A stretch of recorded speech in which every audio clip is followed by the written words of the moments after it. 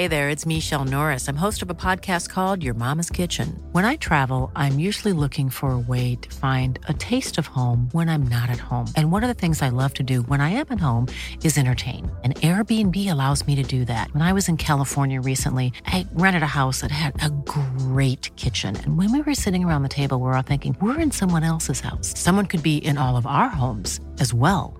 If you have a home, but you're not always at home, you have an Airbnb. Your home might be worth more than you think. Find out how much at airbnb.com/host.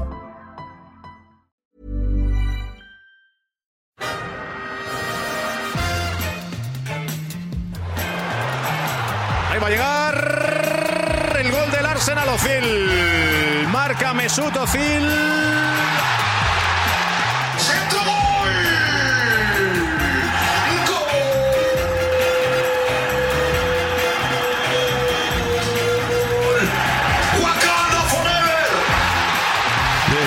Is Arscast Extra. Hello and welcome to another Arscast Extra, as always, with James from Gunnerblog. James, it's a goodly morning. It is a goodly morning, yeah. It is. An away win, a clean sheet, and probably our best performance of the season as well. Exactly. You know, it's one of those where you just sit back and enjoy it. You know, I don't know about you, but I had a cigar on. Glass of wine. Wasn't remotely worried about Watford scoring a late equaliser. The one thing that amazes me, to be honest, is that shot they had from about 40 yards that hit the bar didn't go in. I mean, that was a huge surprise because that felt like the kind of goal I was convinced we were going to concede. Like, and then one of those sort of Neil Mellor horror strikes, a kind of Danny Rose nightmare of a long-range thunderbolt. Yes, it was nervy stuff. I have to say there was no end of variety to the goals that I could envisage us conceding. The more it went towards the 90th minute, the longer it was 1-0, the longer we huffed and puffed and weren't able to blow the Watford house down. I just had visions of every kind of goal going in. I thought, you know, somehow we'd concede a penalty or there'd be an own goal or there'd be a scramble in the box, and you know, Watford had their chances, which I'm sure we'll come on to. But I suppose first and foremost, it was a win, a vital win. It moves us into the top four, above Chelsea with a game in hand, on goal difference albeit, and that's something we're going to discuss in a few moments' time as well. So let's accentuate that particular positive before we touch on everything else. I mean, is there anything more to say about the whole thing than that? Not a huge amount. I mean, it was a game we desperately needed to win, and we managed to do that. Would we have managed to do it against 11 men? I'm not quite so confident, but look, we did squeak it and we got the points. And, you know, it sort of goes without saying, but let's say it anyway, at this stage of the season, I do think that is paramount. It is, yeah. But I mean, where do you stand on this? Like, well, at this stage of the season, the result is the only thing that matters. And I get it. You can say that. It's a lovely, perfectly cromulent soundbite that everybody will go, yep, that's true. At this point of the season, results are far more important than performance. But you can't ignore performance either, can you? When you're facing into, an away day in Italy where we're taking a nice lead into the second leg against Napoli, that's some comfort for us. But we've also got to go to Wolves. We've got to go to Leicester. We've got to go to Burnley to get enough Premier League points to finish in the top four. Fingers crossed. You can't just look at the result in isolation. I mean, if you're one of the people that can do that and just sort of ignore everything else, then I envy you in a way, because your life is much more simple than mine is. But, we can't sit here on the podcast and just say, well, Arsenal won, and that's the most important thing, so let's not discuss anything else. You have to, I think, look at the result in context, not just in the context of the season, but also within the context of the game that took place last night. Arsenal played against 10 men for over, 80 minutes, more or less, and we made really hard work of that 1-0 win, which was great. The win was great, but it was hard work. That's definitely true. I do think that it's more than just a soundbite to say that at this stage of the season the result is the overriding thing, because my expectations are not for this team to dramatically change between now and the end of the season, because there are only 5 Premier League games remaining. And I think the fact they've been so poor away from home for the vast majority of the campaign, I don't really expect that to change. And if we can somehow scrape results from that situation, then I do see that as a positive. I don't quite know how. I know yesterday, for example, the Watford game, it's like we definitely underperformed. We were definitely poor, but I'm not sure there's any sort of eventuality where we suddenly are brilliant on the road. No, I don't think we should be brilliant. I'm not saying that we, in my slightly optimistic mind yesterday, I was out walking the dog and I was thinking, you know what? This could be one of those nights where Arsenal, we score early, we score a second, they're pushed back, or they try and come out and they leave space and we score again. It's 3-0 at half time, and then we control the second half and everyone goes, wow, that was great. And I realised, of course, I was just daydreaming in the same way you daydream about, winning the lottery. What would I do if I won the lottery? It was about as realistic as that. But at the same time, hang on. That's what they should have done, though, isn't it? Well, yeah, this is what I'm saying. Like, I don't expect us to be all of a sudden brilliant away from home, but what I do kind of expect is that when the opposition is down to 10 men, they lose their captain, they lose, a talismanic player for them, a really important player, one of their leaders, having just gone a goal down. I really felt like the moment was there for Arsenal to take the game by the scruff of the neck. And instead, what we kind of did was sit off. We went, we're a man up. This is not going to be as difficult as we thought it was going to be now. Let's pass the ball. Pass. And it was not the reaction that I wanted to see from this Arsenal team. So that's where I'm going. I'm not expecting massive improvement overall, but within the context of that game, I don't think we did enough with the players that we had on the pitch. No, I don't think anyone would. Performance-wise, not result-wise. Let me just keep hammering that bit home, okay? I love the result. I love the 3 points. I love the clean sheet, all of it. But we're here to talk about the rest of the game. Yeah, I think anyone who watched the game would have to agree with that. We ought to have done far better than we did, and it was kind of absurd going into the last 10 minutes that it was still as close as it was. I mean, we were a goal line clearance away from dropping 2 points in that situation. I don't know what's happening with my voice today. Hang on. Yeah, we were a goal line clearance away from dropping 2 points, which is scary, absolutely terrifying. But that is the experience of watching Arsenal away at the moment. It is, yeah. Look, it's not necessarily something that was surprising to me, but still a little bit disappointing. So we'll touch on the bits and pieces in the game. Let's talk about team selection. Mesut Ozil didn't start. I didn't expect him to start. I wasn't necessarily expecting the back four that we got. I kind of half thought that we might see a back four, but I wasn't expecting to see Mustafi at right back and Dinos Mavropanos getting his first start in over a year. I think I wrote in the blog yesterday that Emery tends to have a joker up his sleeve every time there's a team selection, and this was that one. Mavropanos, I've got a question about him later on, so we won't touch too much on his performance, but, your thoughts on the team selection in general. Iwobi Mkhitaryan in, that was no surprise. Yeah, I thought they would start. I thought Aubameyang would start. I thought Ramsey would start as well, actually. But, the back four, I mean, we used it at Spurs, and that's kind of held up as one of our more positive performances away from home. I think the main reason it was out there, to be honest, was I kept thinking it was going to be a back three, but there are two players in Maitland-Niles and Kolasinac who it really feels like there are kind of no real rotation options for in that three at the back system. I don't think he trusts Jenkinson. I don't think he trusts Lichtsteiner.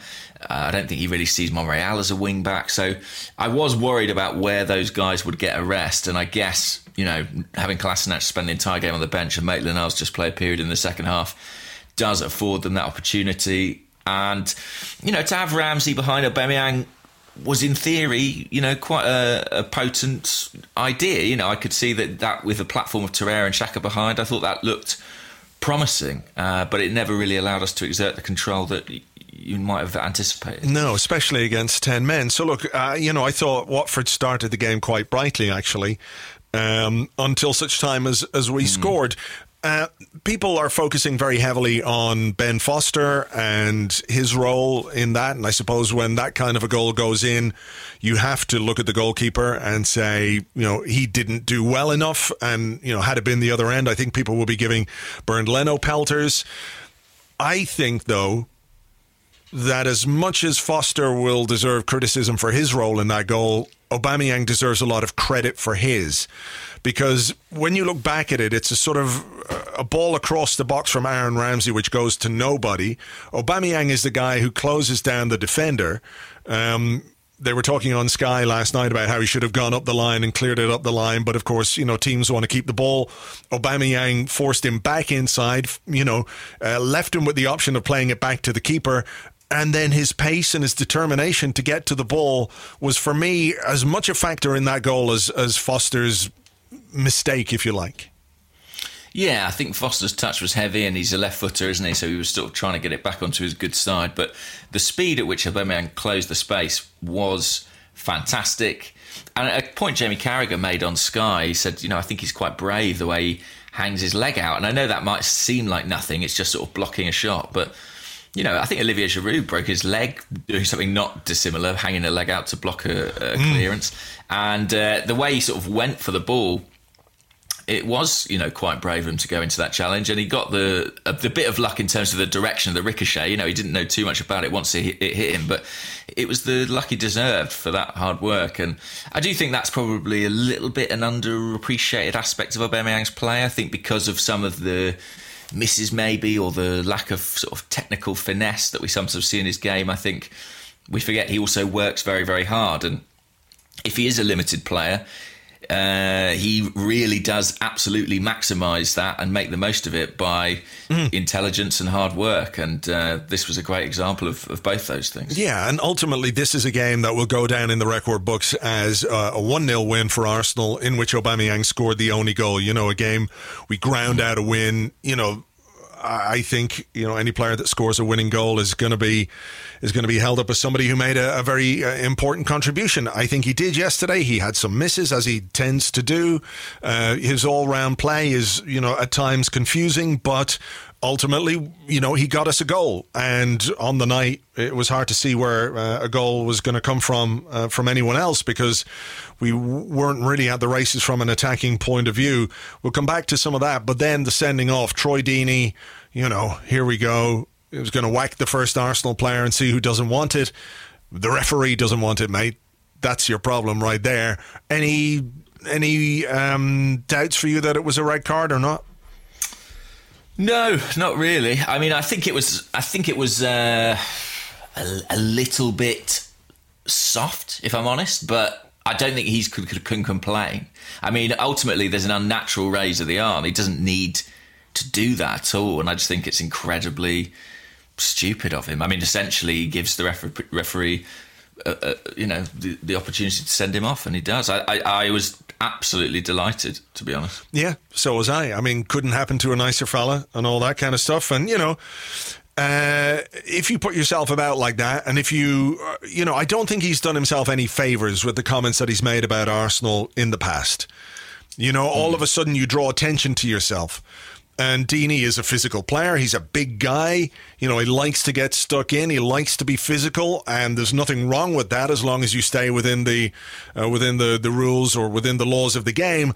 The minute you transcend those and you've been mouthing about how you want to whack players and how you want to hit them and all that kind of stuff, you immediately make it very difficult for the referee to give you the benefit of the doubt. So as much as his behaviour and what he did last night got him the red card, his big mouth also played a part, I think, in that sending off.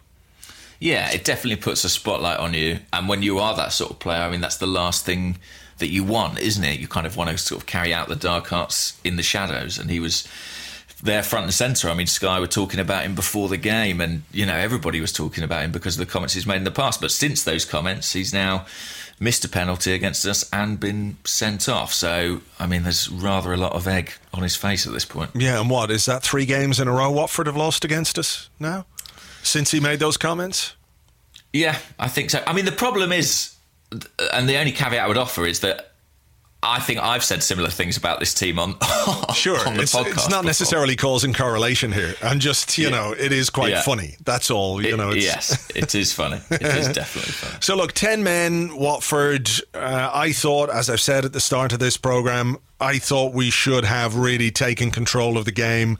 I felt like we played within ourselves. I don't know if that's our inherent nervousness away from home, that even with 10 men, we were anxious about the fact we weren't at home, that we were playing away. It just felt a bit slow. It felt a bit pedestrian. And in the first half, it was Bernd Leno who was the busier of the two goalkeepers.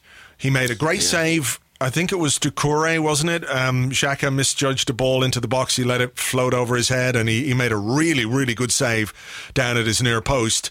And then the save from Capoue, the free kick, was brilliant. You know, so it just illustrated to me how inhibited we still feel away from home, even when we've been handed a big advantage. Yeah, I think it is. I think it is in part the away thing. I can't help but wonder as well if it is also kind of where this fixture falls, the way it's sandwiched between the two Napoli games. If, you know, we spoke after the Everton game and see about how the players seem to be sort of lacking a certain intensity, a certain focus, and then we saw them play against Napoli, and granted that was at home, but that was all there all of a sudden, and it does make me wonder if, I don't know, maybe there's just a slight sort of psychological emphasis within the squad towards the cup. It seems illogical, but that's what the evidence seems to suggest. Yeah, I know we talked about this on the last podcast, but you know, when you're playing away from home with 10 men, we should have been the ones that were energised. We should have been the ones to dictate and control that game. We had an extra man. We did very little to take advantage of that extra man. You know, I know sometimes it's difficult to play against a team who have 10 men because all of a sudden they just get organised. They work themselves into, you know, the classic two banks of four, and then they've got one man, you know, to sort of cut out the lanes up front. But, you know, they stay organised, and it can be difficult to break that organisation. But you know, if you move the ball quickly enough, and if you stretch the play, and if you move them around rather than let them sit in this defensive organised position, you know, with the way that you play, you can move them around and create space, and we didn't do anything like that. I think we thought, okay, we've got an extra man, let's just make sure we don't do anything stupid here, you know, and get caught. You know, I felt like in some ways it inhibited us. Yeah, I think there's definitely some truth in that. It's funny because the way our goal came about, you know, the note that I made notes during the game, and it was about the fact that against Everton, I felt we were on our heels constantly. And in that instance, Aubameyang was absolutely on his toes. And I just thought that was exactly what we've not been seeing away from home, and it gave me a real sort of sense of optimism at the start of that game. And then when the sending off happened, that kind of was doubled down. But yeah, we didn't really follow through on it. I do think it was partly tactical, actually, and I might, you know, this is just opinion, but I felt we really missed Maitland-Niles and Kolasinac, because I felt that Mustafi and Monreal couldn't get forward in the same way. And when I think about our attacking shape and our attacking movements, it's so frequently that kind of V shape with the wide players outside of the inside forwards. And instead, we had Iwobi and Mkhitaryan, and I don't know if you noticed this, but without the wing-backs pushing on, they were very, very wide. They were much wider than they usually are. And Mkhitaryan barely was involved in the first half. I think he played like 12 passes in the first half, which was by far the lowest of any outfield player, certainly in Arsenal colours. And it just felt like we didn't quite have the shape to sort of pin Watford in. And we didn't have the sort of movement patterns that we're accustomed to. And I know we'll probably get onto sort of Emery's tinkering, but I think that might have been why in the second half he did sort of look to change the shape eventually back to that back three, which was, when it first happened, a very difficult thing to decipher. Yeah, but I don't think that the move to a back three in the second half was tactical in the sense that he wanted it to affect the way that we played. I think what happened, and we can talk about the first substitution, but I think he looked at Mavropanos and saw a player who had made maybe one or two misjudgments in the first half and made a bad one in the second half, which almost left Watford with a 2-on-1. And I think it was Koscielny who made a very timely tackle to prevent that. And I think he went, okay, right, let's get him off. Let's get Mavropanos off. I can push Mustafi in. We can use Iwobi and Mkhitaryan as wide players in a 3-4-3 or whatever it is. So I don't really think it was to do so much with tactics as getting Mavropanos off the pitch. And then he realised that it hadn't worked. And the interesting or the funny thing about it was that after halftime, and after we brought Mesut Ozil on for Lucas Torreira, which I don't think you can necessarily say was a defensive substitution in any way, even if it wasn't the one necessarily that I was expecting, because I thought, Mkhitaryan was kind of lucky to stay on the pitch because he'd been so poor in that first half. I just think that his tinkering there, or the way that he made that substitution, had a really negative impact on us. And we'd had a couple of good... Which one, sorry? I think the Guendouzi for Mavropanos substitution was bad. I think that that one was kind of different to the Ozil one. Like when you look at Emery's changes, I think you always have to look at sort of game management. I think Torreira, yes, he had a knock. Yes, he was a bit worried the referee was going to level it up. But I think Torreira coming off at half-time probably tells you Torreira has got a very good chance of starting on Thursday. Yeah, I mean, he said the atmosphere was getting to him, which I didn't really understand because, Torreira didn't seem in any way worried about the atmosphere. And I liked that he got them annoyed. There was another foul on him actually, which could have been a red card. Stood straight down his leg. So I think the excuse that Torreira was being affected by the hostile atmosphere of some Watford fans, that's a load of bollocks. He did mention some pain that he might have had. I'm not sure I necessarily buy that. He says he expects him to be okay for Thursday. The Ozil for Torreira, look, it gave us more control in the first 15 minutes of that first half. We had two very good chances, if I can remember. There was a low cross from Iwobi, which went just wide, and I think Aubameyang wasn't far away from getting a touch. And then there was a brilliant chance for Mkhitaryan. Iwobi set up Mkhitaryan at the back post. I felt like his finish lacked conviction. Foster made what some people will say was a good save, but I think it's a bad miss when you're that close to goal and the ball is on a plate for you there. I think it was a bad miss from Mkhitaryan. So it wasn't that we weren't creating chances. He then brought on Guendouzi for Mavropanos. We went to this sort of weird back three. Mustafi moved back in alongside Koscielny, Monreal. We have Iwobi and Mkhitaryan in positions they don't really look that comfortable in, and all of a sudden Watford got back into it. So I don't think what Emery did helped us at all. And especially... But would you have left Mavropanos on? Probably. I mean, that's the problem. Probably, yes. I probably would have because, it was a little bit of a mistake that he made. But, we are playing against 10 men. And I think he was always going to take Ramsey off.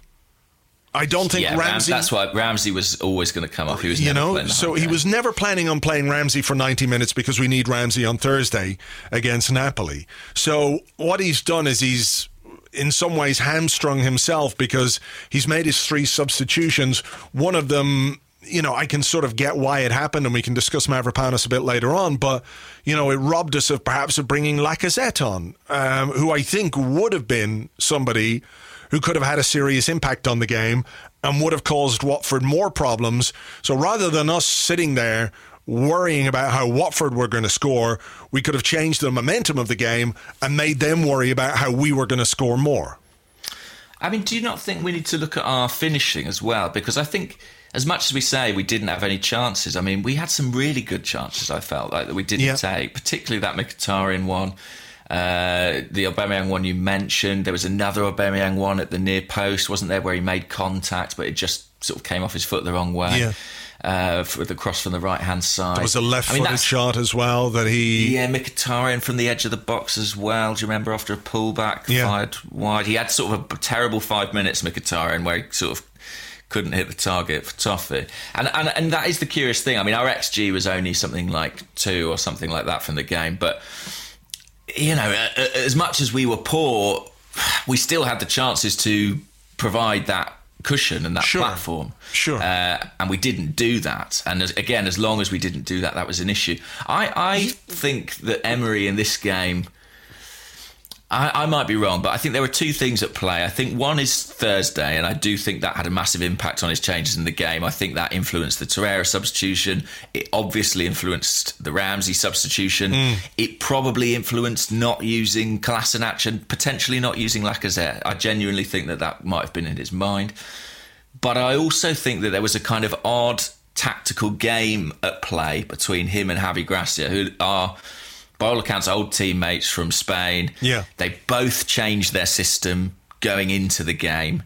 And a little bit when like Emery goes toe-to-toe with Pochettino and you see sort of a couple of different formations within the game, I just felt like there was a sense of sort of trying to second-guess each other. And, you know, when Isaac's success came on, it oughtn't be a game changer, but I think it sort of weirdly was a bit for Emery. And I think that he was probably caught trying to be a bit too...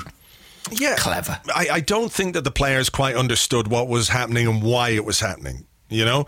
And it's not. I don't think it's any coincidence that in the 5 minutes after we took Mavropanos off to put Guendouzi on to shift formation, and players are still working it out, they hit the bar. Cracking shot, in fairness. But I have a question or two about Mkhitaryan and his effort to try and close that down.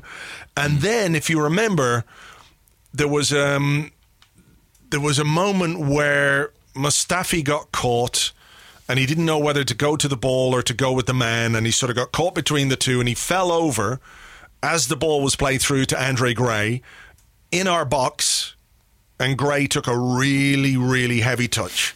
And it went straight through. And I've seen a lot of people talk about Mustafi this morning and say, well, he was really good. And look, he did. He won a lot of headers and everything else. We'd be talking about a different Mustafi performance if Gray had managed to control that ball and had a shot on goal from 10 yards out, you know? So I don't, you know, for all the tinkering and the explanation for Emery's tactical changes, I don't think they were positive. That's all I'm saying. I mean, I can see the logic. I can see the rationale. Of course, we have Thursday in mind. I think he probably was a bit too hasty with the Mavropanos substitution. I'm not saying Mavropanos was particularly good. I think he had some real troubles in this game, but I don't think it was the right thing to do to take him off, put Guendouzi on to run around like Guendouzi runs around. I don't think it gave us any more structure or security, and in fact, for a little while, it made us worse, and until he put Maitland-Niles on, we didn't really find any positional shape or discipline. And when Maitland-Niles came on, we looked better again. So it was a substitution that he got wrong, that he had to correct. And he corrected it, in fairness to him, but it was a bad change, I think. It made a big difference when Maitland-Niles came on, certainly. I mean, Emery did go to some lengths to try and explain the series of changes. I don't know if you heard or read his comments. We might as well go through it and see if we can get any closer to understanding it. So he said in his press conference, first I decided to do the change of Lucas Torreira because after the red card, the atmosphere is against him. I think, like you, I think that's a bit of a translation issue. I think it's more about the referee potentially, you know, trying to level things up or something like that. I doubt he thinks Lucas Torreira is worried about the cauldron that is Vicarage Road. Anyone who's been to Vicarage Road knows that's not quite the case. And then he said, and also the doctor said to me in the first half that he has a little pain for Thursday, and I decided, okay, it's the moment. So I think that tells you Thursday was by far the more significant thing in his mind. Okay. Then, from there, we played the same system, 4-2-3-1, with Xhaka and Aaron coming closer to Xhaka for the build-up and Mesut behind Alba as a midfielder. Right. That's made sense to me. It was a change I understood too. Ozil's someone who is normally a very high-touch player, helps you control possession. Did you, just before we go on with this, what did you think of the way that Ozil positioned himself when he came on? I felt like, I know Watford were sitting in their block and he was trying to get between the lines a little bit, but I just felt he was not as available as I would have liked him to be. That's interesting. I didn't notice that, but I did sort of generally feel that he wasn't as present as I would like in the game. Well, I think that was it. He was sort of positioned a bit too closely to some of the players. I just wonder if he could have dropped deeper and then, used his ability to get somebody else between the lines. But hey, that's a different thing. Yeah. I mean, to me, it was one of those games where it felt like everything came down Iwobi's flank again, which is often the case, I think, when we play away from home. He actually ended the game, I just saw the stats this morning, with 7 chances created. I mean, I don't know how good some of those chances were, but... I thought he was quite good. I thought Iwobi was quite good. I mean, he tried at least to make things happen in the final third. Particularly in that first half when there wasn't much going on, there was at least some ambition to the way that he played. He didn't have anybody really outside him until the second half when Monreal started making a few overlapping runs, but, he didn't have that in the first half. I think he takes criticism because there was that break in the first half, wasn't there, where we had a man over and he went for the shot, it was blocked. I mean, it was probably the wrong choice, but I do think that unduly clouded, I think, perception of his game. I think he was pretty good. Okay, so let's get on with the tactics. I feel like I say that every week, so I don't want to repeat myself. So Emery goes on. After we deployed Mesut behind our midfielder, he then says, "We didn't control like I wanted to control the match. We are thinking, and I was thinking, to play with 3 centre-backs to be enough for our build-up and use one player more in the middle, like Matteo as a possibility to help with Xhaka, help with Aaron and Mesut to give the security in the midfield." And I think Alan Smith on commentary? He mentioned that Arsenal went to a kind of a box in midfield, didn't they? They had 3 at the back. Yeah. Then they had Guendouzi and Xhaka deep, and then Ozil and Ramsey ahead. It didn't work. I mean, I think we all saw it didn't really work. And then Emery went on, "But I didn't do this decision on the pitch with all the control I wanted," which is a very confusing sentence, but presumably means this didn't work like I wanted it to. Yeah. So after I changed and recovered with a 4-2-3-1 with Ainsley, essentially he went to 3 at the back.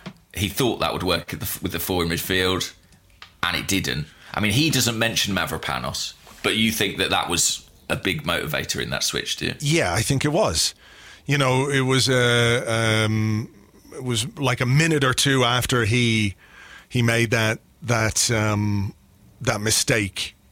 So I mean, Emery's thinking what we're all thinking. He's looking at Arsenal playing Watford with 10 men and thinking we should be completely dominating at least possession, if not the entire game.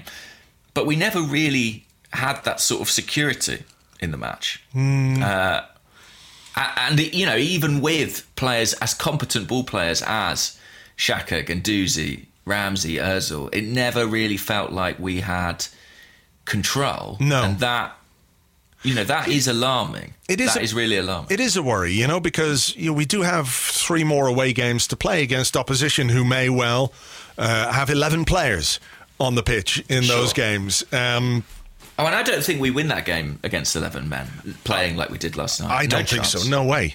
We very nearly drew it against 10. Yeah. So that's, it is a worry. We can be as delighted as we want about the win and the fact we're in the top 4. Absolutely, I'm on board with all of that.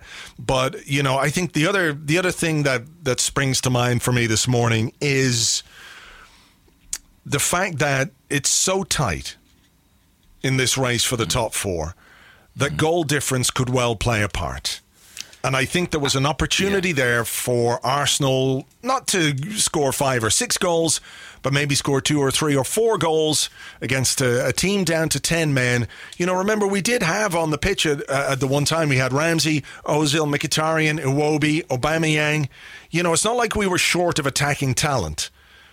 on that pitch. And, you got Xhaka behind, who is, somebody who people talk all the time about how he contributes to our attacking play from deep, whatever that stat is, about how passes from deep contribute to events that take place in the final third. So it wasn't that we, were just sitting off and didn't have the players on the pitch who could make a difference. We did, but I think there was an element of us being rabbits in the headlights again, away from home. And for me, that was a disappointing aspect of this game. The goal difference could be really, really important. Andrew, this is how important it could be.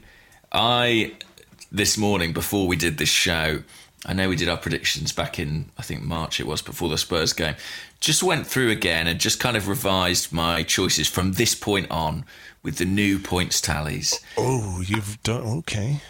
And I swear, I can't believe this. I need to double and triple check it. But I input the results that I think will happen. And I have Arsenal, Manchester United, Chelsea and Tottenham finishing level on 77 points. Holy shit, could you imagine? Yeah. I mean, and that's with... So Arsenal, I predicted to win 3... I mean, to be fair, I was quite conservative. I said we'd win 3 games and lose 2. Right. Well, so, look, just to sort of spell out where that might leave us, in terms of goal differences at this moment in time, as it stands, Tottenham plus 30, Arsenal plus 26, Chelsea plus 21, Manchester United plus 19. So we do have a little bit of an advantage there, but would you feel a bit more confident if we'd scored, 3 or 4 goals last night? I think it could well have been beneficial to us. And that for me is just, I just feel like it's a missed opportunity. I realise that away we're so bad that confidence is going to grow really slowly, isn't it? It's going to be incremental. It's going to be baby steps and all of those things. And look, if they can take confidence from this, and I think Aubameyang in his TV interview afterwards seemed quite happy with, the fact that they'd won the game and the fact that he'd scored and said, look, we're really happy tonight. And I guess you would be when you don't win away from home that often. That's only our second win in 10 away games in the Premier League. Of course you're going to be happy. Away from home that often. Yeah, that's true as well. So, we do have reasons to take positives from the game. It's just that in the context of everything else, there are elements that are worrying. I do agree with that, and I have always worried about going to Leicester, Wolves, to a slightly lesser extent Burnley, and I will continue to worry about that. Despite this win, there is nothing really that gives me any great confidence. There's a reason from these 5 remaining games I'm still predicting 2 losses, and it is those away trips. I just don't see us taking maximum points in those matches. I do wonder if we get to Sunday and we get the right result Thursday and Sunday against Palace, whether we might take a step back and look at 4 games in however long it is, 10 days, and ultimately reflect on, well, look, that's a very good period, if we can do that. Yeah. But there's no doubt the performance left a lot to be desired. I think I have slightly more sympathy for Emery in that I can see the logic behind his changes, and I kind of feel a bit frustrated for him. Ultimately, what more can he do against 10 men than put Mesut Ozil, Aaron Ramsey and Granit Xhaka out on the pitch and expect to control the midfield against Watford without one guy? I mean, I do think that is a reasonable expectation. But we were controlling it till he brought Guendouzi on. And we were making chances until he brought Guendouzi on. And 9 minutes after bringing Guendouzi on, he had to make another change to fix the mistake that he made. So, I absolutely, I take your point. But I think you touched on something when you spoke about this sort of one-upmanship against Javi Gracia. There's definitely an element of that. Let me do something that he doesn't expect me to do and see if it works. And then very quickly he went, this hasn't worked. I better fucking change it. But look, thank goodness, to be honest. And Maitland-Niles' introduction was crucial, wasn't it? Because that late block, brilliant. I mean, Yeah, that's 2 points right there. Fantastic piece of defending from him. So, look, we got there. We're over the line. We've taken 3 points. We've won the game. We've got a clean sheet. If the players can take confidence from this, then all well and good. We've got a game against Napoli on Thursday to think about. We might touch on that in part 2. We've got some questions perhaps about the Napoli game.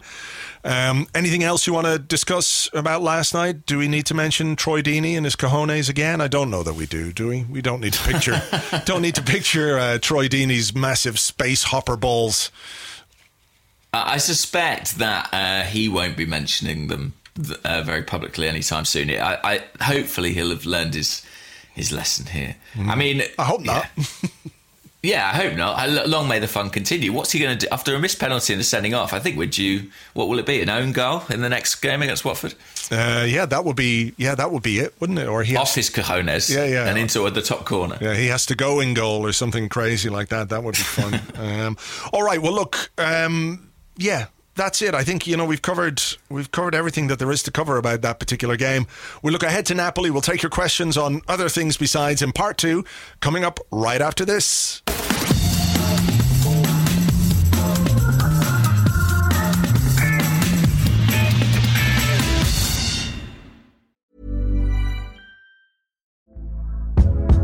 Hey there, it's Michelle Norris. I'm host of a podcast called Your Mama's Kitchen. When I travel, I'm usually looking for a way to find a taste of home when I'm not at home. And one of the things I love to do when I am at home is entertain. And Airbnb allows me to do that. When I was in California recently, I rented a house that had a great kitchen. And when we were sitting around the table, we were all thinking, we're in someone else's house. Someone could be in all of our homes as well.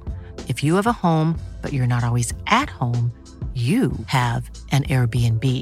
Your home might be worth more than you think. Find out how much at airbnb.com/host.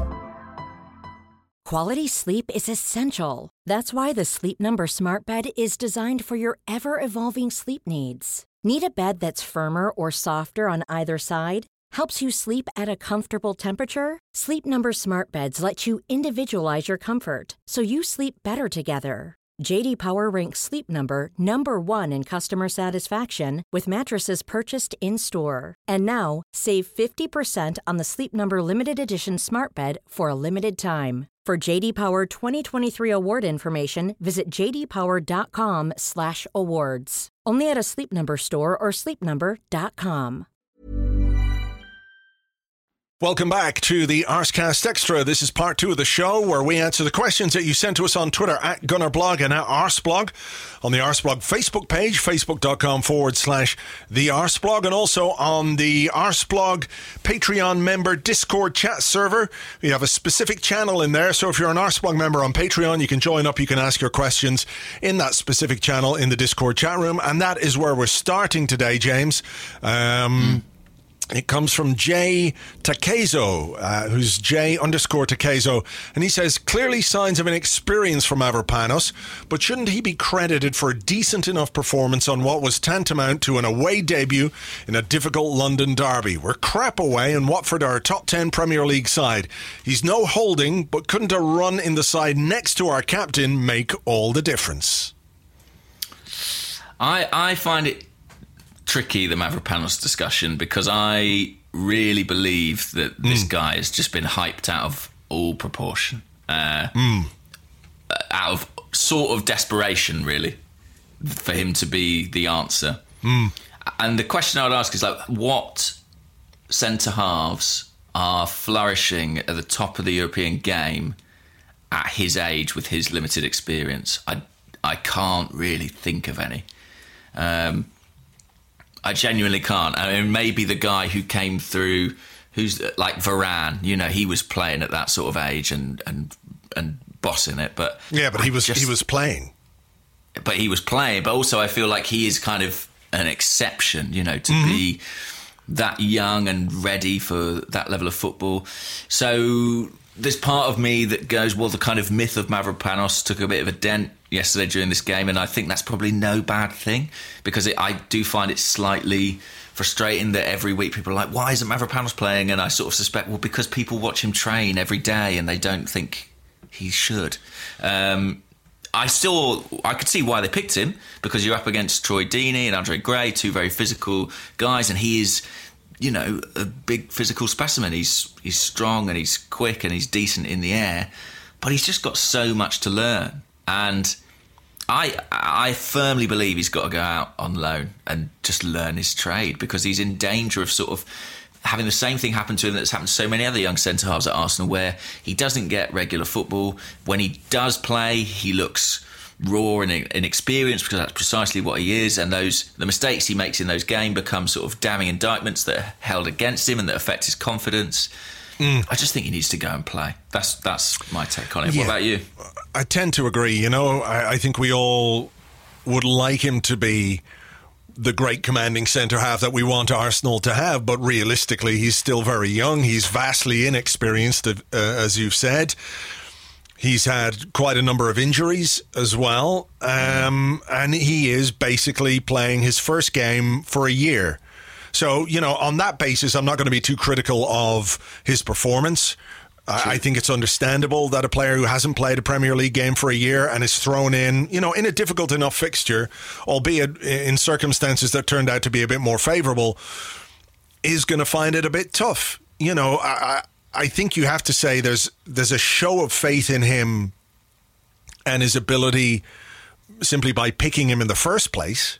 I know Sokratis was injured, but, they can't have looked at Watford and thought, well, this is going to be an easy game. It's going to be physical. It's going to be tough. So they were confident enough in Mavropanos to pick him in the first place. So I think that's something we have to acknowledge. But like you, I think he has been held up as not Mustafi, if you like. And I think that is a lot of it. Yeah, that is the key thing. He is not Mustafi. But he is a long way from, I think, being ready to play regular first-team football for Arsenal.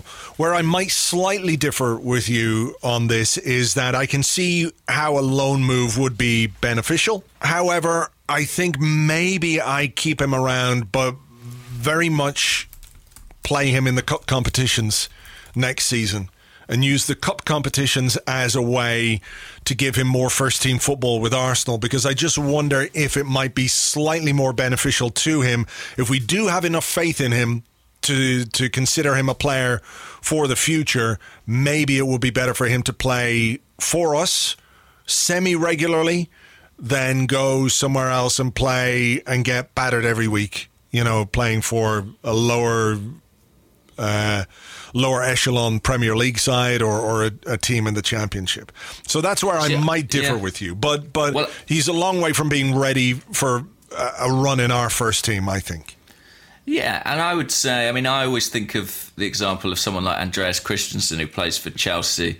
He spent 2 seasons between 2015 and 2017 on loan at Borussia Mönchengladbach. He played 62 games for them.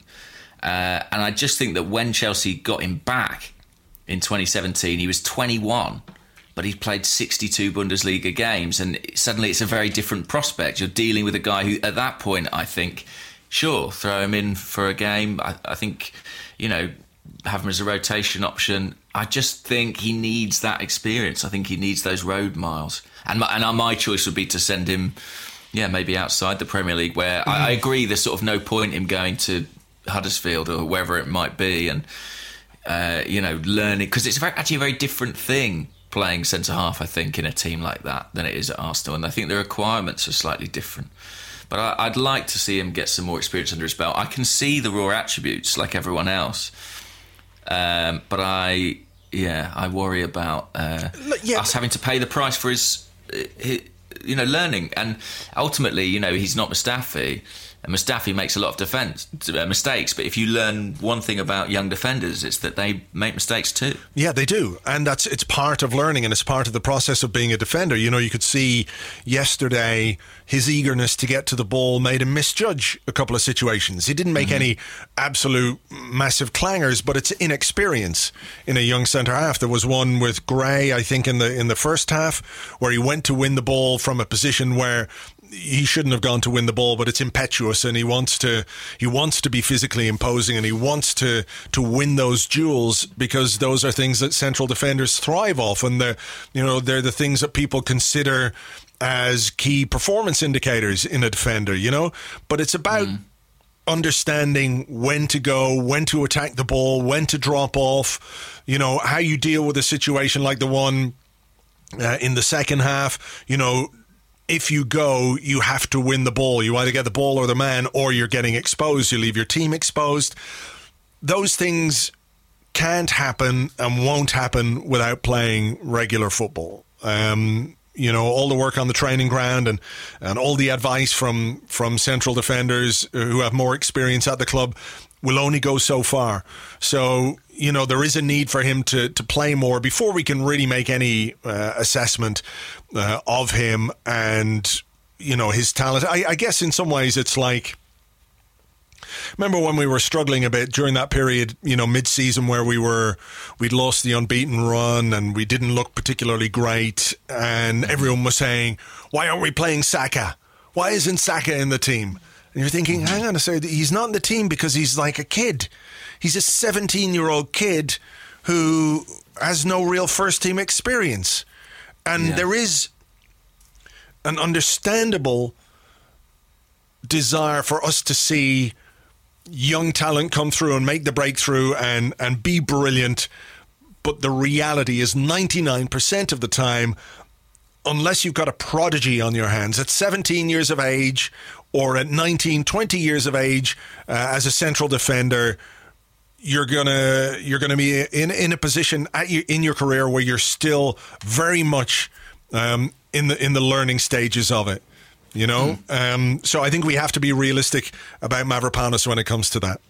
And the mistakes he made last night, that kind of impetuous thinking, going for the balls he didn't necessarily need to go for. I mean, that's precisely what saw him sent off against Leicester a year ago. Yeah. And because he's not played any football for a year, that rawness, that edge is still there in his game. And it will take time and it will take experience for that to be worn away. And I hope he really develops. I mean, I know Socrates has said he thinks he's got all the tools to be, as good or better than him. I mean, I take every comment like that from a player with a pinch of salt. We'll remember Ron Van Persie saying Rio Miachi was one of the 3 most talented young players he trained with. But I can see the raw materials there in Mavropanos. But I kind of, my hunch is still I'd rather see him make those mistakes on someone else's books. By the way, this is not a question. This is just a tweet that we had from Joe, who's at Red and White 11. I know you saw this, but I thought it might be interesting for listeners about Andres Palop and Unai Emery in Ramon Molina's biography of Emery. Did you see this? Yeah, I saw this. You can read that out. Go on. Yeah, I mean, not the whole thing. I won't read it out because it's a couple of pages, but he sent in a little excerpt. I think Sevilla had...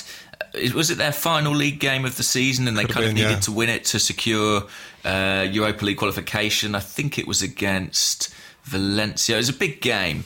And Palop, who was 40, was retiring at the end of the season and had been injured and had been out of the team. I think a younger goalkeeper had taken his place in the team for the final few games. He thought, it's a shame, I'm not going to play my final game for the club. And for that final game, Emery brought him back in and started him as captain.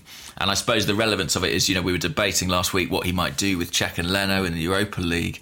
And we spoke about him as someone who's maybe a bit more pragmatic. But I think that anecdote at least would seem to suggest that he does kind of have some room for sentiment as well. So it'd be interesting to see how that affects.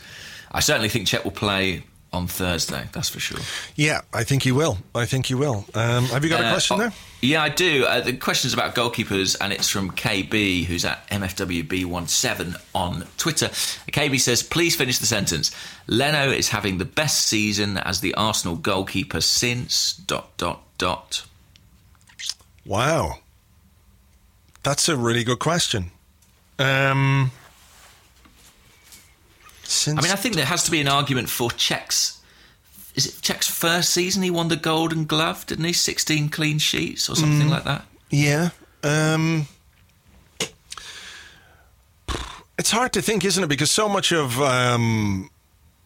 the last few seasons have been like a blur of terrible defending and everything else. Leno made 2 excellent saves last night. I thought particularly the free kick save was, I mean, I thought that was in for the life of me. It was a great stop, and he's been doing that week after week. Certainly he's having a very good campaign.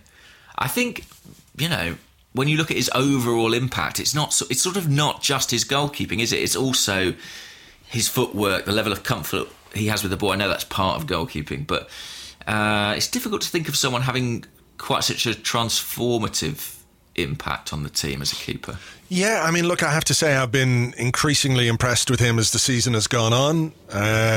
You know, I wasn't always convinced at the start, but I think he looks very, very comfortable now. I think the team looks more comfortable with him in it. The saves he makes are fantastic.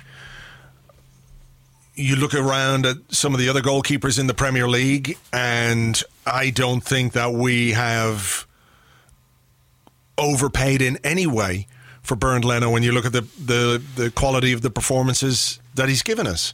You know, is he having a better season than Kepa? Probably. And that's what, a £40 million difference in the transfer fee, whatever it might be. I can't remember how much did they pay for Kepa in the end? Something silly, like 70 million, yeah. Right, we paid 22.5 for Leno. You know, same with Alisson at Liverpool, you know, who's made a big difference to them. It feels like we have a goalkeeper much more suited to the modern game, if you like. As much as I like Petr Cech, you know, he's a guy who's been around a very long time, and of course he's retiring. I think Szczesny had a couple of good seasons for us, but you know, I'm not sure that I can remember a goalkeeper having a really, really big effect on the team in the same way since maybe Lehmann in the Invincible season. And even then, you know, Lehmann, there's an element of rose-tinted glasses with Jens because he was such a character and we all loved him. But, you know, there were moments when Lehmann didn't quite do it in that Invincible season, not necessarily in the Premier League because he was brilliant in the Premier League, but I remember a couple of European games. Isn't there a brilliant quote where we were playing Russian team, maybe Moscow, one of the Moscows or whatever it was, and he came out to kick the ball and missed it, and the guy scored, and his quote after the game was, "My mood is as dark as the skies over London." You know, so I think we've had goalkeeping issues, you know, and a bit of goalkeeping PTSD down the years because of some of the guys that we've had in there and some of the performances that they've put in. But, you know, all in all, very impressed with what Leno is doing, and I hope he keeps it up between now and the end of the season. Yeah, and I think like Lehmann, he's prompted a bit of a stylistic shift in how we use our goalkeeper. And you know, I think we have had a really traumatic period, and part of that, I mean, it's looking a long way back, but, you know, replacing David Seaman was this huge thing. And I know Lehmann was excellent, but he was only ever a short-term option. And then we entered those kind of wilderness years of Almunia and the two Poles. But, yeah, I really like what Leno's doing, and I like his age profile as well. I like that he can theoretically be there for a long time. And I think he deserves to be right in that top bracket of goalkeepers that we mentioned. Okay, here is a question from Mark Holmes, who's at Holmester79, who wants to know, what's your predicted lineup for Napoli? He says, I think we'll go with 3 at the back, Maitland-Niles and Kolasinac as wing-backs. What would your team and formation be? Well, I think we can kind of do quite a lot of work in terms of working out what it will be based on sort of who did and didn't play. I mean, I think Kolasinac and Maitland-Niles will play at wing back. I think Sokratis will obviously come back in to the back 3. I think probably with Koscielny and Monreal. I think there's a chance that Koscielny isn't there, but I mean, do you think Koscielny can do 3 games in a week? I think he won't play Sunday, basically. You don't think he'll play against Crystal Palace? That would be my thinking on it too, you know. But of course, Sokratis can't play against Crystal Palace. Yeah. So it's actually a very tricky one. I mean, I was of thinking going into the Watford game that Koscielny had to play it. I was like, ultimately we can't. Yeah, he's too important. He's too important defensively not to play. And if you're going to Napoli, he's too important not to play. So he's got to sacrifice him for one of those games. Possibly, yeah. I mean, what happens after the Palace game? I'm just thinking ahead. We have Wolves away. Yeah. You think he's probably got to play that game. So maybe, we go with a back four on Sunday, which doesn't include... I mean, because going without Koscielny and Sokratis on Sunday, I think Emery will just have to cross that bridge when he gets to it. I think he's got to play Koscielny and then make an assessment. So I think Mustafi might sit this one out. Cech obviously behind. In midfield, I think Torreira probably starts, assuming that there's nothing in that foot injury. Then I think it then becomes a little bit trickier ahead of that to identify. I think Ramsey will start, but I'm not really sure where. If it'll be one of the deeper two or further ahead. I think Lacazette might start. I think he'll start Lacazette. I think that's probably part of why he wasn't used last night. Aside from the fact we used up a sub we probably shouldn't have made. I think there's every chance that Iwobi and Mkhitaryan won't play. I mean, Mkhitaryan I thought was dreadful against Watford, and the fact he stayed on probably tells you he's not starting Thursday. In fact, the fact that he sort of put Iwobi and Mkhitaryan at wing backs, even though that's not their position, and said, can you guys just sort of chunter up and down the sidelines for the remainder of the game? Yeah, do the job. Tells you, they're not playing. They're not starting, I think, in Italy. So I think it will be maybe Xhaka alongside Torreira and then Ozil and Ramsey off Lacazette. Something like that. Yeah. I wonder about Torreira. I wonder if he'll play Torreira. I mean, I think he should... because he's, got great experience against Serie A teams. He was very good in the first game against Napoli. He only played 45 minutes last night. He has a lot of qualities that we'll need, but I just wonder a little bit about that one. The one I query sort of from a tactical point of view is actually Xhaka. If it was up to me, I would probably go Torreira and Ramsey deep and then bring in... either an Iwobi or maybe even Aubameyang as well up front. Because I think if we score in this game, it's probably over. So you would play midfielder Torreira and Ramsey with what? Ozil? Would you play Ozil? I think I would. I think I would play Torreira, Ramsey, and then I'd play Lacazette, and then two from Ozil, Iwobi, and Aubameyang. But I'm not sure. Can't figure out the. Did you see Aubameyang's post-match interview last night, where they asked him, you did a job there tonight on your own, but do you prefer playing with a partner, with Lacazette? And he went, everybody knows I really like playing with Laka. We've got good connection, but I better not say it because the manager will get a bit. He didn't finish because they were just laughing at that point, but. If we are going to have a go at Napoli, do you think he might play the two? I mean, the only thing is it doesn't leave us with anything on the bench if we need it. If we start the two, then we're reliant on those two doing it within the 90 minutes. It's difficult to change from an attacking point of view if you don't really have an attacker on the bench. Yeah, I think he will start Lacazette and leave Aubameyang in case we need him in that last half hour. And I'm sure he will play the last half hour in some capacity. But yeah, I think Torreira, for me, has to play. I thought he was instrumental in the first leg, and I think if he's fit, he's got to play. I didn't think Xhaka was great against Watford. No, me neither. But then, just back from an injury... Hasn't played he for. Looked rusty. Looked I know rusty. I know he had a lot of the ball, but I'd never felt he was particularly effective with it. We shall see. But I think we can surmise certain things based on who did and didn't play, and there is at least a bit of freshness going into that game. Kolasinac should be relatively fresh. Sokratis obviously will be. Maitland-Niles should be relatively fresh. Lacazette. I mean, how are you feeling about the Napoli game? There's a good question. Are we as bad away from home in Europe as we are in the Premier? I mean, we lost to Bate and we lost to Bate and we lost to Rennes. So we're pretty bad. Pretty bad. I feel like we've got a goal in us. Like, I'm not necessarily sure we'll win, but I think we could go through. If we score, they need 4. Is that right? They need 4 to go through. To go through, 3 to take it to extra time. If it gets to the end of extra time, do we go through on away goals? Or is it penalties? Yeah. I don't know. I think we might go through at 90. Do we not? I don't know. It's bad that I don't know this. I'm going to look it up. But yeah, I think we've got enough to score. And if we score... I mean, I also think the first 20 minutes is absolutely crucial, isn't it? Like, if we concede an early goal, we're in big trouble. Yeah, it wouldn't be a good thing. That's for sure.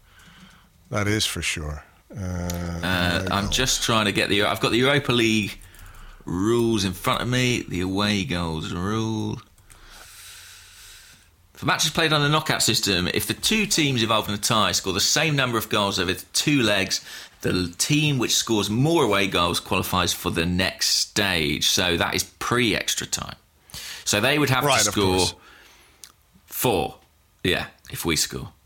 We need to go there and score, because I think it just... If we score the first goal, I think it kills the atmosphere, to be honest. Absolutely. Yeah, so, yeah, that's probably why you should have a little bit of a go. Maybe that could be why, he's targeted the Napoli fullbacks, perhaps. Maitland-Niles only did whatever he did 15 minutes last night. Kolasinac didn't play. Maybe that's the plan, is really try and run them ragged. Kolasinac get in time after time in the home game. He might need to do something with the ball, though, this time when he goes through. Sure. Let's have another question. This is from... Joe, who's at @JoeArsenal_. Joe says, Emery signed a 2-year deal with an option of a 3rd, and so come the summer will technically be in the final year of his contract. Can we expect an announcement that the option has been taken up, or that he signed a longer-term deal this summer? No. I don't see why we would. But in fairness, if we win the Europa League, or if we qualify for the Champions League via the top 4, there might well be something there, or might well be a reason to make that public. But otherwise, I don't think so. Yeah, I mean, the 2+1 thing is widely reported, but it's not. The club don't really tend to make much noise about when they trigger these extensions, if they do at all. I suppose the reason the question's there is partly because, Arsene Wenger's situation where he had sort of 1 year left was so pulled so much focus. I just don't think it would be the same with Emery, would it? It's not quite the same scenario. It's not the same weight attached to it. No. And the option is there, I presume there's a deadline for that option at some point. Yeah, they must have to give him some notice. They can't just tell him on his last day, you're staying. Or you're going. Yeah, true. I mean, I think if he does win the Europa League or make the top 4, there's a chance that they formalise some sort of contract extension, partly just to protect themselves. Yeah. Yeah, well, I mean, it would be based on merit. It would be based on merit. And also, I think we're so used to having a manager in Arsene Wenger who never wanted to leave Arsenal that we're not used to the idea that our manager could be poached. I mean, there are big clubs in Spain who might be looking for managers in the next 2 or 3 years. And Emery's record in Spain and potentially at Arsenal would make him a candidate in those situations. Yeah, look, I mean, I don't necessarily see at this moment in time that he's going to get a bigger club than Arsenal. No, I don't think he is at this moment in time. But, we're saying if we win the Europa League or if something happens to sort of put a flourish on his CV, I think... I don't think he's done his credentials any harm in this period, certainly. No, I don't think so. I'm not saying that. I just don't think at this moment in time there's a bigger club than Arsenal that would be after Unai Emery. And it doesn't mean to say that if, he was sacked tomorrow by Arsenal, there wouldn't be clubs out there who would take him on and give him a job. I don't mean that either.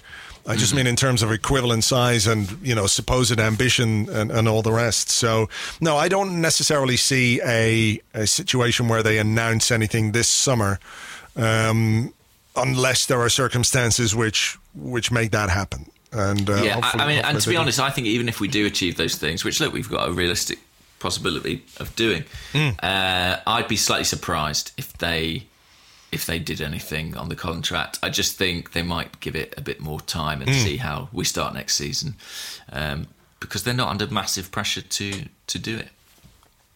All right, we have a question here from Sam J, who is at _Irvy_ on Twitter, and he says, that might be my favourite sending off v Arsenal. Talking about the Troy Deeney one last night. Can you think of any better? Adebayor springs to mind. Now, Yes. I'm reliant on your really excellent memory here, because I can't remember any. Sendings off against Arsenal that I've really enjoyed. I'm trying to think now. What was the question we had last week where we didn't remember to say something until the end, and we saved ourselves by remembering the Just thing? about. We can't even remember that. We can't even remember that. William Gallas. William Gallas, yeah, of course. My memory's so bad I can't even particularly remember the Adebayor. Was it when he played for Spurs? When he played for Spurs, and it happened at the Emirates after about 25 minutes, half an hour, right. something like that. Had he also missed a penalty? Or had he scored a penalty? There was something like that. Maybe it was a different game. It was one of the 5-2s, wasn't it? I think it might have been. Yeah.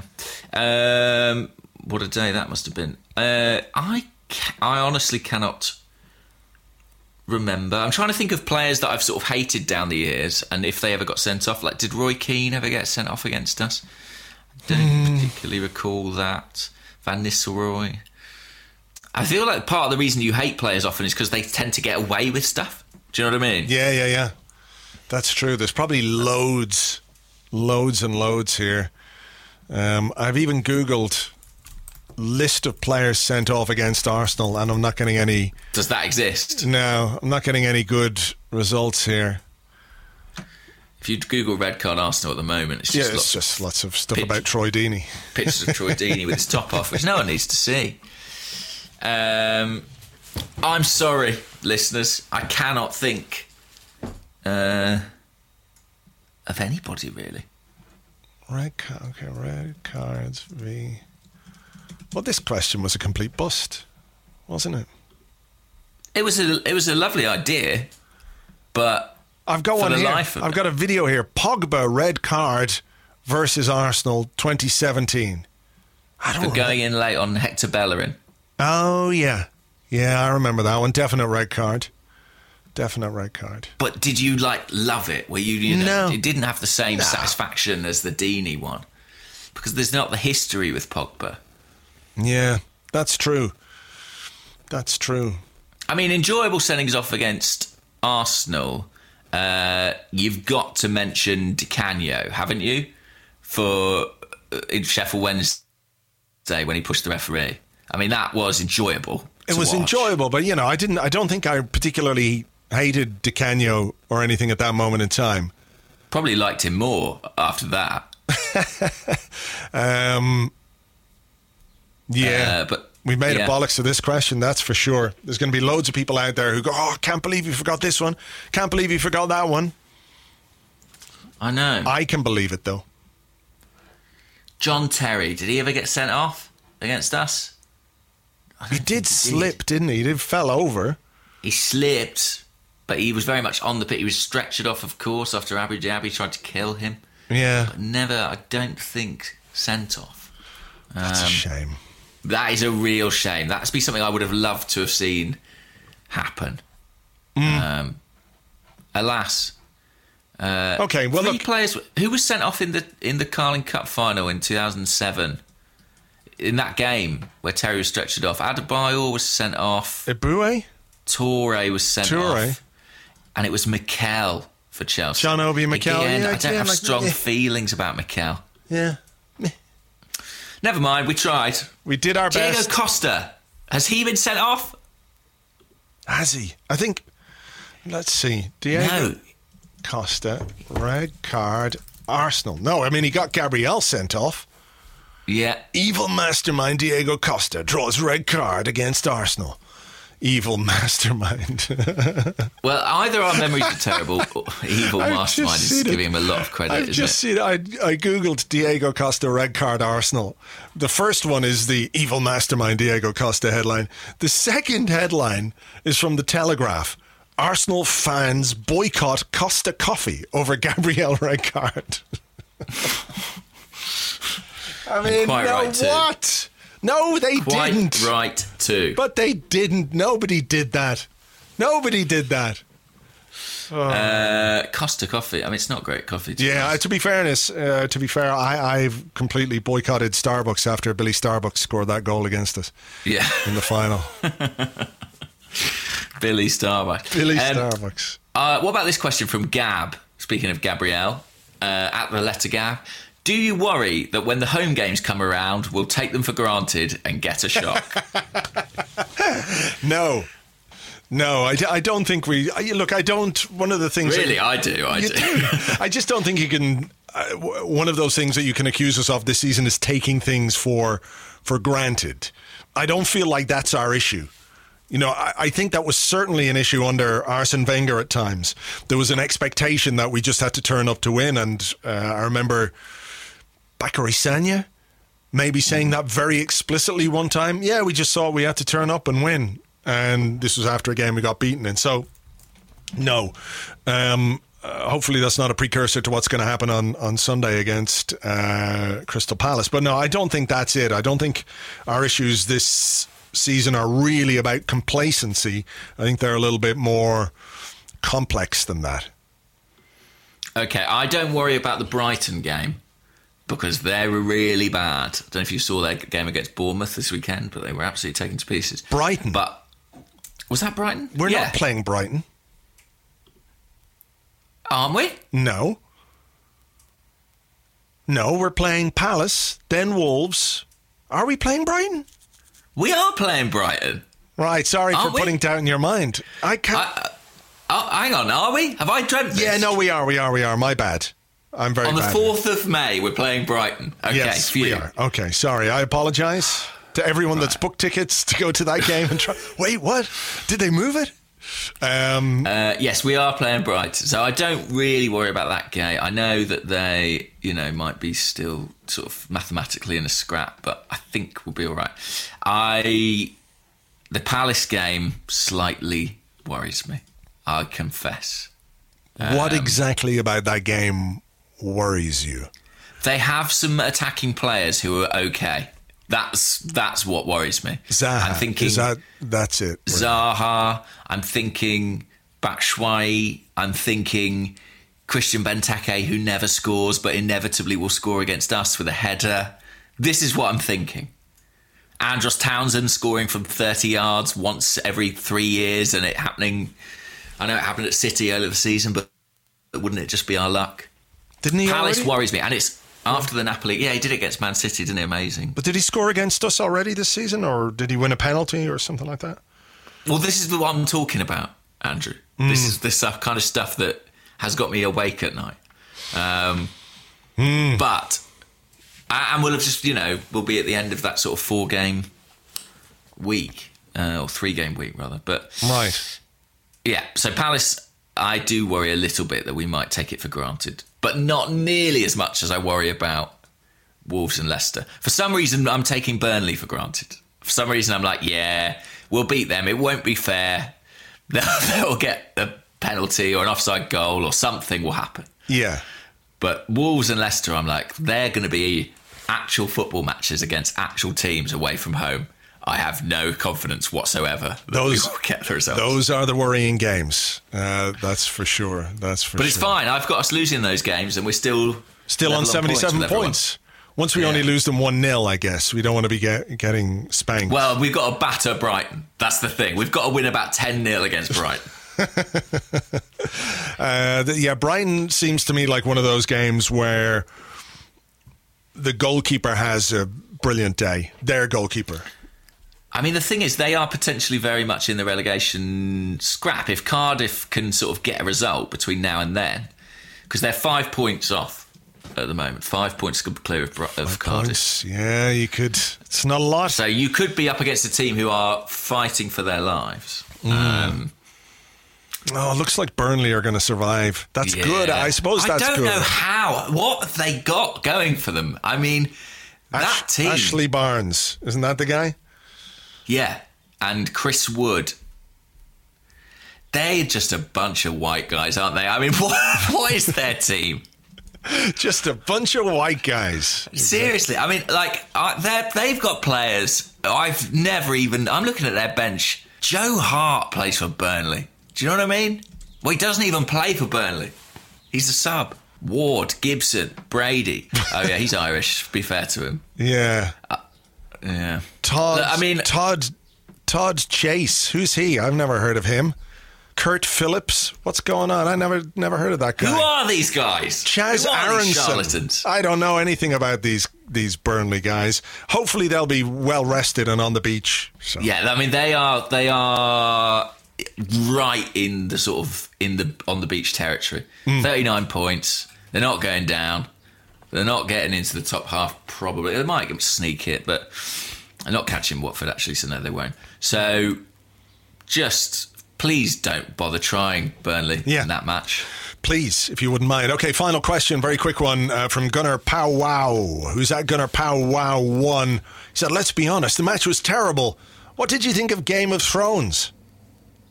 Didn't watch it. Don't watch it. I can't believe it. It's right up my street, but I'm just too far behind. I've seen season 1. I'm never going to catch up now. Yeah. I think the Dragon's going to win in the end, I guess. Probably. What do you think? Do you enjoy it? I didn't really. I'm at the point. Really? Yeah. Like, I've watched it because it's kind of watchable and what have you, but I just could not give a fuck about any of them or what happens to them. Is it sort of like how you feel about the title race? Someone's going to win it. I don't give a shit who it is. Yeah. I don't like any of them anyway. Yeah, I don't care. I don't care. Like, if a super dragon came in at all the dragons and then did a massive fiery shit over everybody in the Game of Thrones world and they all burned to death, covered in dragon shit, that would be fine with me. I don't need a hero. Maybe that's how it ends. Maybe that is how it ends. Sorry, folks. Spoiler alert right there. Spoiler alert. Now, I feel very left out that I'm not watching it. Nah, it's all right, is it? Yeah. I don't think you're missing out on that much, to be perfectly honest. Okay. Well, I won't spend several days of my life desperately trying to catch up. You don't. I feel like I could start watching it now and it would be fine. I'd be like, they're trying to be the king or something, aren't they? Yeah. Queen. I don't know how many episodes there are. There must be. What series is? I think this is series 12 or. Oh, is it? Only 8? Right. Okay. So that's 10 episodes a season. At what have you got? You've watched the first one, so you've got 6 seasons. So that's 60 hours. So basically, you could just binge watch it from now until the Napoli game, and I need something to do. Yeah. Take my mind off it. Well, there you go then. There you go. But of course, you know the ending now, so there's not much point. I'll report back. All right. Right. Onwards. Napoli. We'll leave it there. Napoli. Glory. Fingers crossed. I feel like we can score, James. I feel like we can score. And if we can score, then we go through. Unless we concede 4 goals. Yes, of course. It's in the balance. It's right in the balance. It's 50-50, touch and go. Yeah. As ever, thank you very much indeed for listening, everyone. Hope you enjoyed the show. Please give us a rating or review on iTunes. We'd love that a lot. If you don't want to do that, that's fine. Also, we will have an Arscast on Friday, post-Napoli. We'll be recording at some point just after the game has finished, so we'll get all the reaction to that and a look ahead to our game against Crystal Palace. Out Friday morning as usual. So until then, take it easy. Bye-bye.